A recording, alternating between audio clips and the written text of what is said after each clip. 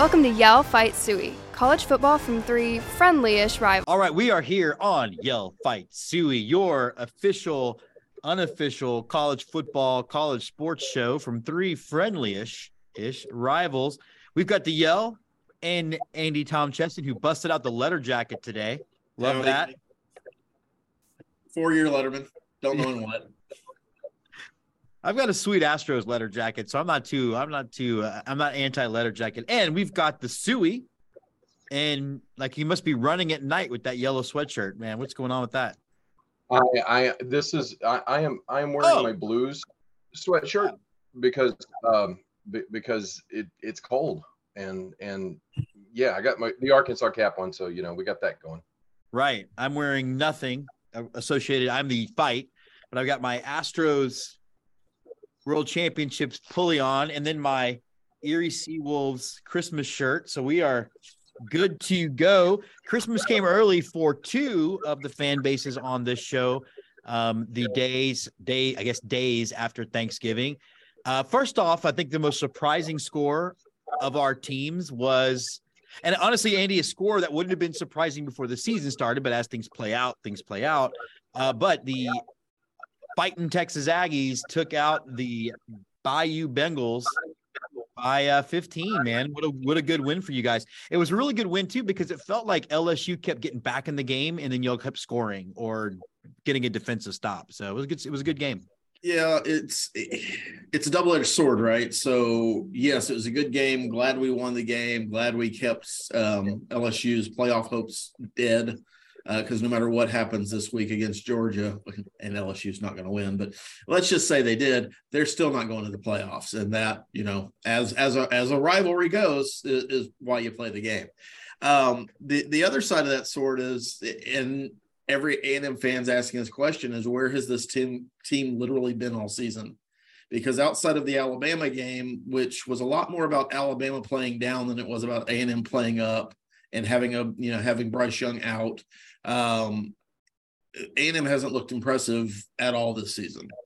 There's been fits and spurts where, okay, this went well or that went well or we got to stop here, but there's been no consistent effort. This was the first time, and unfortunately it happened in game 12, where there was a consistent effort from the first kickoff all the way to the last whistle, where A&M looked like the team we were expecting to see this year. So it's a nice step. I mean, and if you look at it as it's being our bowl game, because we don't have anything else scheduled, the APR being what it is, even if they get to the 5-7 bowl game, folks, we're not one of those. It's a nice way to kick off recruiting season and end the year on a positive note. And that's what we have to take from it. How do you account for that, though? How do you account for finally putting it all together in game 12? Is it because you get up for LSU? I mean, what is that thing that you can you put your finger on it? I think there's a certain amount of getting up for LSU, certainly. And one of the things I think Texas fans will be interested in knowing when they get over here to the SEC is, yeah, there's a lot of talk about where Texas and A&M are going to play each other in the season. There was a lot of negotiation, and Scott knows the fallout of this prior to A&M joining the SEC in 2012 about who that last game was going to be against. And once those schedules got settled out, I think 2014 was the first year, A&M and LSU was set up to be the game in rivalry week, because LSU historically has not had a rival geographically. I know Arkansas was that team for a couple of decades. Excuse me. It'll be very interesting to me to see, because I think a lot of Texas fans assume they're going to just move into that slot again and LSU will be matched up with somebody else, but I don't really think that's just something you can assume at this point. No, I think they're actually going to move Texas OU to that weekend. And that would be interesting because you lose the state fair atmosphere, but that's a different episode. Yeah. So anyway, the simpler answer is our offensive line actually played like an offensive line instead of a turnstile for the first time this year. We gave up no sacks against a team that rushes the quarterback a lot and does it well. We got 275 yards on the ground. So we pass blocked. We protected the quarterback. We gave the quarterback time to let plays develop. And you saw that we magically scored over 31 points, which seems to be a thing that we weren't able to do. 38 is the most we've scored against anybody, including Sam Houston State this year. So I think it is as simple as having a good offensive line makes everything else work better. Okay. Now, Scott, look, I hate to poke a little fun, but you were the one who kind of dashed this stat as we got out of here last week. You know which one I'm bringing up too, right? Arkansas remains winless in Missouri. What happened? Something about Como. I think it's because Missouri's home stadium doesn't look like an SEC stadium, and we forget that it's actually like a Texas football. high school football stadium and a school that can't afford it. It looks like. But the big M with the rock out there, that's just such a nice touch. Not really. I think I saw that on Friday Night Lights, like season 3. The East Dillon Panthers had to travel to Midlothian or something. Yeah, the only thing I can think of is look, there were times throughout the year that a Razorback fan could definitely go, wow, we were way too aggressive. You know, down by 3, 4th and 4 from your own 42. Let's go for it. Whoa, what are we doing? But then against Missouri, it's like we did the complete opposite. We went conservative.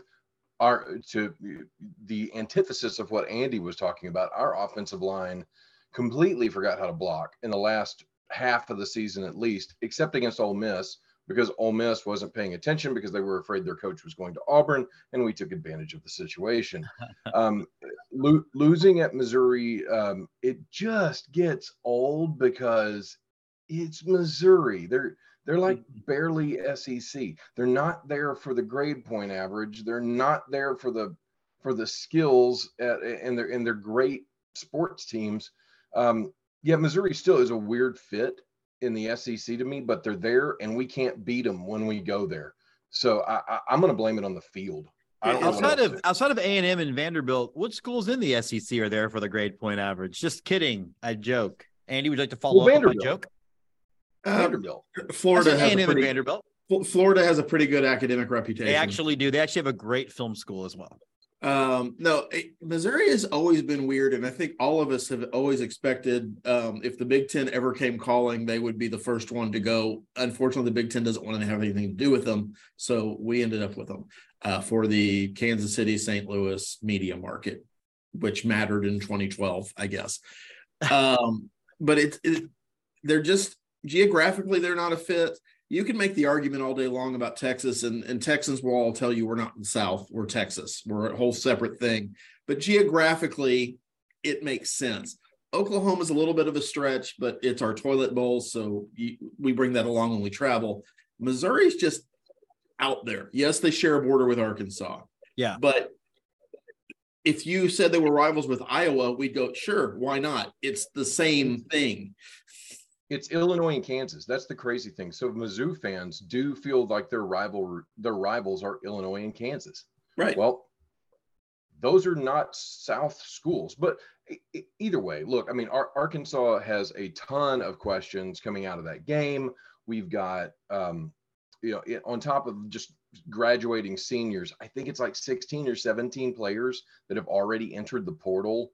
Quit the team, leaving, trying to go to the NFL, something. So really this, we fired our strength and conditioning coach. Rumors, because no Arkansas football season is good until there's a really juicy rumor mill, right? So we fired the strength and conditioning coach, and then it's come out that rumors are out there that this guy was texting players coming out of closed door coaches sessions, telling players what the coaches were saying about them, driving a rift between the coaching staff and certain players. I mean, if that stuff's true, then you got to go. You're going to lose your job. I don't care what industry you're in. But why does it all? There's always something like that with Arkansas. We have two coordinators in Barry Odom and Kendall Briles that are somewhat hot commodities for other teams looking for coaches. So, we go into the offseason in Arkansas having had a pretty decent 3-year run. We got COVID bowl eligibility. We were bowl eligible, played on New Year's Day last year. We're 6-6, so we're going to go somewhere, glamorous like Memphis. All the Vegas isn't out of the question either. So now we're going to have staff turnover too, player turnover. It's going to be a really rough offseason for Arkansas. There's going to be a lot of turnover in the offseason. Yeah, and I also wonder too how much Texas and OU entering, say what people want to say about Texas's recent success or lack thereof. It's going to actually, I think it will unsettle the SEC to a degree, because I do think it adds 2 more flagship programs players can go to. It's going to be interesting to watch that, but that's because OU has no money because they're broke. That's a conversation for later. Scott, you touched on something, and I want you to hit on this first. And, I was getting to watch the game with my brother-in-law, Nathan. Scott, you know him well. Very, very big football fan, very knowledgeable football fan. And we were just blown away at all the times teams are going for it on 4th down in situations that made zero sense to go for it. I think Baylor went for it on 4th and 5 from the Baylor 40. They weren't even on the other side they weren't even in plus territory. What's going on? I mean, am I just being an old man, or is analytics saying this is the thing to do? What's your take on that? It's a combination of factors. Analytics is at the heart of it. So coaches are looking for, what are my chances here in this situation? The main thing, though, I think it is the time of year. It's at the end of the year. It's go for broke time, right? Mm-hmm. Especially when you're talking about Baylor playing Texas. Baylor kind of wants to beat you guys. So they're going to, take that extra risk at this time of the year that they might not take at the first part of the year. I also think that the way college football has gone, it's not really a defensively driven game anymore, sure. Right? It really is about offense. It's about spreading out. It's about moving people around. And so at a pro level, you don't see that happening as much, the going for it, because professional defenses are really, really good. In college, it's not so much that way anymore. I mean, there are great defenses, but if I've got the risk, it's at the end of the year, and what do I have to lose? We're going to a bowl game anyway. If you're Baylor, I'm going somewhere to play in the postseason. I'm not going to the Big 12 championship. Go for broke. Why not? Give this a shot. And I think you saw a lot of teams do that. I mean, Lane Kiffin is renowned for it at Ole Miss. Sure. He's got 4th and goal from the 12, and the field goal kicker sitting there right beside him on the sideline. So I don't know. I think it happens a lot more. I think it happens more as the year goes on, and some of it's overconfidence as well. But Andy, I do want to get to Texas Baylor in a minute, but do you want to? Mike Leach is another one who is a big proponent of going for it on 4th down, and his teams historically have done that a lot. But I think in the seminal football film, The Waterboy, Dan Fouts said it best. It's the last game of the year. Can't hold anything back now. So that that's summing up exactly what Scott just said in a much shorter, briefer time period. That's all it is. We've got a card that says we can do this, and maybe it makes a difference. If we get it, it looks great. If we don't, we're still Baylor. That's the first time Andy's ever concisely shortened my words. Well, no, but I mean, look, I definitely get your point on both about this late game seasoning, but I feel like I was seeing this in August and September. So maybe it is as simple as, like Scott said, we're not playing defense anymore. And to be fair, I think Baylor did convert 6 of the 9 4th downs they went for. So yeah, maybe that does work. As back to Texas Baylor, though, I know we haven't really talked about it yet, but I don't know what y'all's take was, those of you who watched the game, but for me, I've tried to preach, I love that you taught me this phrase, Andy. I know you didn't make it up, but I've been preaching process over product. And I saw another step forward in that evolution. Texas was losing at the half. They actually dominated the second half 21-8. They leaned on – it was sort of frustrating at one point because I think they ran the ball between Bijan and Keyshawn 11 times in a row and scored a touchdown. Where was that in games they lost? But I'm not trying to get into where was that game. I just felt really good about what the defense looked like, and I felt like the offense turned a corner. Well, I think that was the text one of us sent while the Texas Baylor game was going on. Sark just figured out that he could run the ball. 12th game of the year, he just figured out they could do that. Sark and Jimbo are really, really fast learners. That what we're learning. Well, I mean, I do think No, I do. I think it was a great game, but yeah, Texas got back to fundamentals and they went back to their strengths. And I think that's another thing you see teams get away from. A lot of these offensive coordinators have these incredible schemes and they've got all these ideas and they do need to be reined in. And sometimes the best thing you can do is give the ball to a big fast guy and let him go 5 yards forward. I think it's that's actually effective when you do that. That's really effective. But Andy, I know I want to get to you in a second, but Andy, I want you also to chew on this. Like, yes, we're talking about wide open offense. That's not much different than the Major League Baseball world we're living in, where it's home runs or nothing, and yet we just saw a team win the World Series by being defense first. Maybe that's the solution for teams, is to dive back into that direction. Well, I think it's, and we've talked about this a lot, and I think it might be a little bit of a stretch here, but I think the current system of basically unlimited free agency for college football players, which I'm not against, but it's a factor, and NIL deals are a factor. You have to present your offensive skill players as being players who are going to have an opportunity to make money, not just at the NFL, but while we're here. And the way wide receivers and quarterbacks make money is throwing the ball deep down the field and making spectacular catches. So you have to show that as a thing. That's been part of Jimbo Fisher's recruiting issues over the last couple of years, is because he's really good at running the ball when his offense is going well and tight end passes over the middle. It's considered old school. The wide receivers are blockers downfield a large part of the time. And that's great. And you can win a lot of football games with that. Jimbo Fisher has won a lot of football games doing that. But when you're trying to force the ball down the field just to prove a point that, hey, we can be flashy too, or we can throw down the field too, without a purpose, I think you run into a lot of the things that A&M ran into this year and a lot of other teams run into. It's offense for the sake of, not for the sake of winning, but for putting on a show, which doesn't win football games. I think you're exactly right. I think you're going to see teams, and it's hard because the rules do favor offense. They just do. That's true. But you're going to see teams eventually evolve to figure out how to stop the offenses that exist today. And then there'll be a switch back to defense first, and who makes the fewest mistake wins. And frankly, the wonderful thing about college football, a lot of different styles can win football games. It's not the NFL where you all do the exact same thing to win games. Yeah, I'll also say, let me also say to that, Andy, as well. You've got a lot of these offenses that want to go fast, right? There's no substitutions. You get to the line. Defense doesn't have time to substitute. You're trying to get these mismatched. You're trying to get these mismatches on the field out of that. So in one way, that's leading to more of the offense, and the defense gets kind of trapped out there. But you've also seen a lot of defensive coordinators who have figured out about the RPO, the run pass option that we've all heard about forever.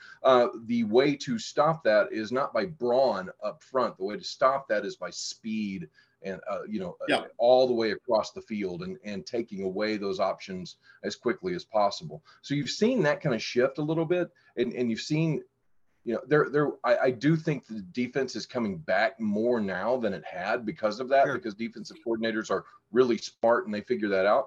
What was it, 10 years ago, we saw, Lane Kiffin and all of these, the coordinators that Nick Saban had running things wide open was a huge step for Nick Saban to embrace. Yeah. I mean, remember, Nick Saban beat Texas in a national championship game without an offense. Like, yeah, absolutely. Well, absolutely. Gone are the days that Greg McElroy is faking the handoff and throwing a 6-yard pass to a tight end, and that's a wide open Alabama offense. Gone are those days. Yeah. I mean, and to kind of further my point, if Texas Longhorns this year had decided they were going to just run the hell out of Bijan Robinson, he'd be a Heisman candidate, a front runner this year, because he's that talented and that good a running back. But it probably cost you Xavier Worthy on your roster in 2023, which I guess, if I'm reading the internet tea leaves right, he's at least taken down all the Longhorn stuff off his Twitter account because he's renegotiating his NIL deal. I don't think it's anything more than that, but you got to make sure they know I could leave at any time, right? Well, Andy, I wanted to go with you with our next topic as we get close to wrapping up, but academic luminary, business expert, Thank genius, you. Baylor grad, all those things.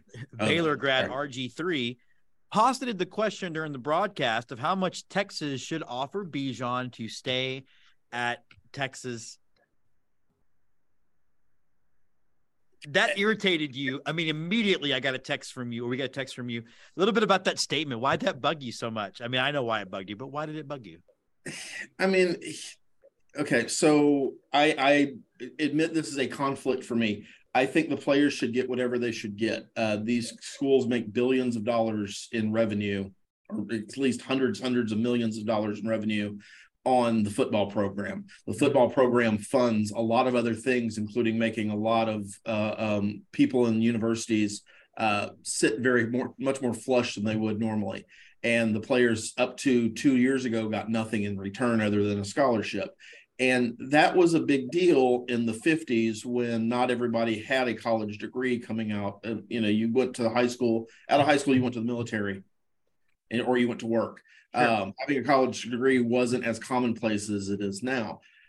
So I think the players should get what they can get. Having said that, it's become free agency in college football, and you aren't just getting that guy that first time. You have to re-sign him, re-recruit him almost every year if you want him for 3 years. And that fourth year, if he's something like Bijan Robinson, it doesn't matter what deal they're putting forth. He's a first-round draft pick. I mean, unless he shows up high as a kite at the combine, and even then, he's still go to the Washington Commanders and extra manly path. And I think actually what I was getting to with my question was Texas doesn't pay Texas doesn't pay players. It's the NIL. It's that whole thing. It's just a gross misunderstanding of. Well, none of the schools pay the players. I mean, if we're following RG3 forwarding that stupid narrative is really what irritated me. Well, let me let you in a little secret. RG3 was paid by Baylor. So he knows that's how the system works. Scott? Yes, but can we quantify that? We're talking about Robert Griffin III, former Baylor quarterback, saying a shot about Texas during a Baylor-Texas broadcast. Well, I don't even think he meant it as a shot, Scott. I think he meant it as he didn't. I mean, but that's just in his brain. First of all, I mean, yeah, he's speaking from experience. He looked so great when he graced the cover of Madden, and that's all I can say about RG3's professional career as far as getting paid. I will also say this. I'm really proud of Texas and Texas fans getting something like that said, so you guys can start embracing how we do things over here in the SEC. Right? We don't talk about it out loud like Robert Griffin III and the Baylor crowd and the Big 12 do. No, we're a little hush hush about those things. You get your NIL deal. Any money you make on the side, I don't know, from Yellowwood or whoever. Yellowwood. By the way, Yellowwood, that too runs Auburn, and Hugh Freeze is on my brain. At least he's not in your pants. We just do things quietly. Well, not yet, but I don't know. I am really curious how many burner phone accounts he gets per month with his new Auburn deal. Because, hey, face facts. Hugh Freeze can coach football. He'd still be the Ole Miss coach or coaching wherever he wanted to if he just simply knew the fact not to call hookers on the company phone. Freedom Cellular. That's because he spent too much time watching Johnny Be Good with Anthony Michael Hall. That's right. I made that reference, and that's how he thought it worked. Very underrated movie, by the way. Highly underrated movie. Very underrated. Okay, well, that's going to wrap us up. But before we get out of here, as we kind of count down each team, I want you to think about one position group that you guys think you feel like needs to be improved going into next season, and you cannot say any of the lines. Can I say the Missouri baseball program? Although they are a nice kind of appetite cleanser when you have to play the SEC schedule. You go to a little 3,500 person stadium. It's like a vacation. It's cute. Let me also tell you that. But Andy, you are the Yell. What is one area of the Aggie football team you want to see improved as we go into the offseason? I mean, you're taking away my easy answer because it is the offensive line, but I think our running back situation's got to get cleared up. We're probably going to lose Devin A-Chain to the draft, and he'll probably go in the third round. We don't have a lot. Well, I take it back. We have guys that have been recruited and were highly thought of, but you're going to see some offensive changes, and those guys are going to have to make decisions about if they're going to stay or not, basically. So I think the other piece of that is the change has to come through. We're going to have to really embrace the portal, and Jimbo's going to have to stop being stubborn about that, which he says he's going to do. So I see a big influx of guys coming from other programs. I think we've already had 9 guys transfer out, none of them starters and none of them from the 22 class that everybody thinks is leaving any minute now. But I think that's the big change I want to see, is going out and being really active in the portal, and then sewing up some of the weaker spots like the running back position. All right, Scotty Mac, when you're looking at Arkansas, what's one big area? Again, the easy answer is offensive line, but I can't say that. So I'm going to go with quarterback. And the reason why is because our backup quarterback, Malik Hornsby's already in the transfer portal. And KJ Jefferson still, after all this time, can't seem to hit a receiver in stride on a crossing route, which really does cost your team incredible yards when your offense is based on timing and you're throwing it behind receivers. You kill timing, you kill the yards after the catch. Sure. And that is kind of what Kendall Browell's offense is predicated on. I'll also quickly say that Missouri Baseball Stadium, I've been there. It sits on top of a hill. It's cold and it's windy up there during games. Yeah, it is not a great place to be. Also, the process over product comment that Andy made has me now wondering if his last name's really Andy Tom Saban. So I may just call him that from now on. It didn't come from Saban. But he says those things, so I'm just saying, hey, look, you got to trust the process, okay? I'm just excited. 11 of the SEC baseball teams are ranked in the top 25. If you add Texas in, that's 12. Missouri serves a purpose. If we asked what Missouri's purpose was, it was to give every team in the SEC 3 wins in the baseball schedule. All right. Well, as we get out of here, I'm going to say Texas needs to improve the wide receiver position. That's even with Xavier Worthy coming out. Texas seems to have tight ends coming out of their ass all of a sudden, which, for 3 years ago is a big deal. But there's really doesn't seem to be a guy outside that can take some of the pressure off Xavier Worthy. And I think if you get that, you get a really dynamic offense. This has been Yell Fight Sooie. I am the fight in the thing, James Christopher. We got Scotty Mac, our Sooie, and our Fight in Texas Aggie, Andy Tom Cheston. Till next week when we start looking at the college football playoff and bowl schedules. Y'all have a great week. Y'all Fight Sooie is part of the Let's Get To network. Y'all Fight Sooie is produced by Twitchy Dolphin Media.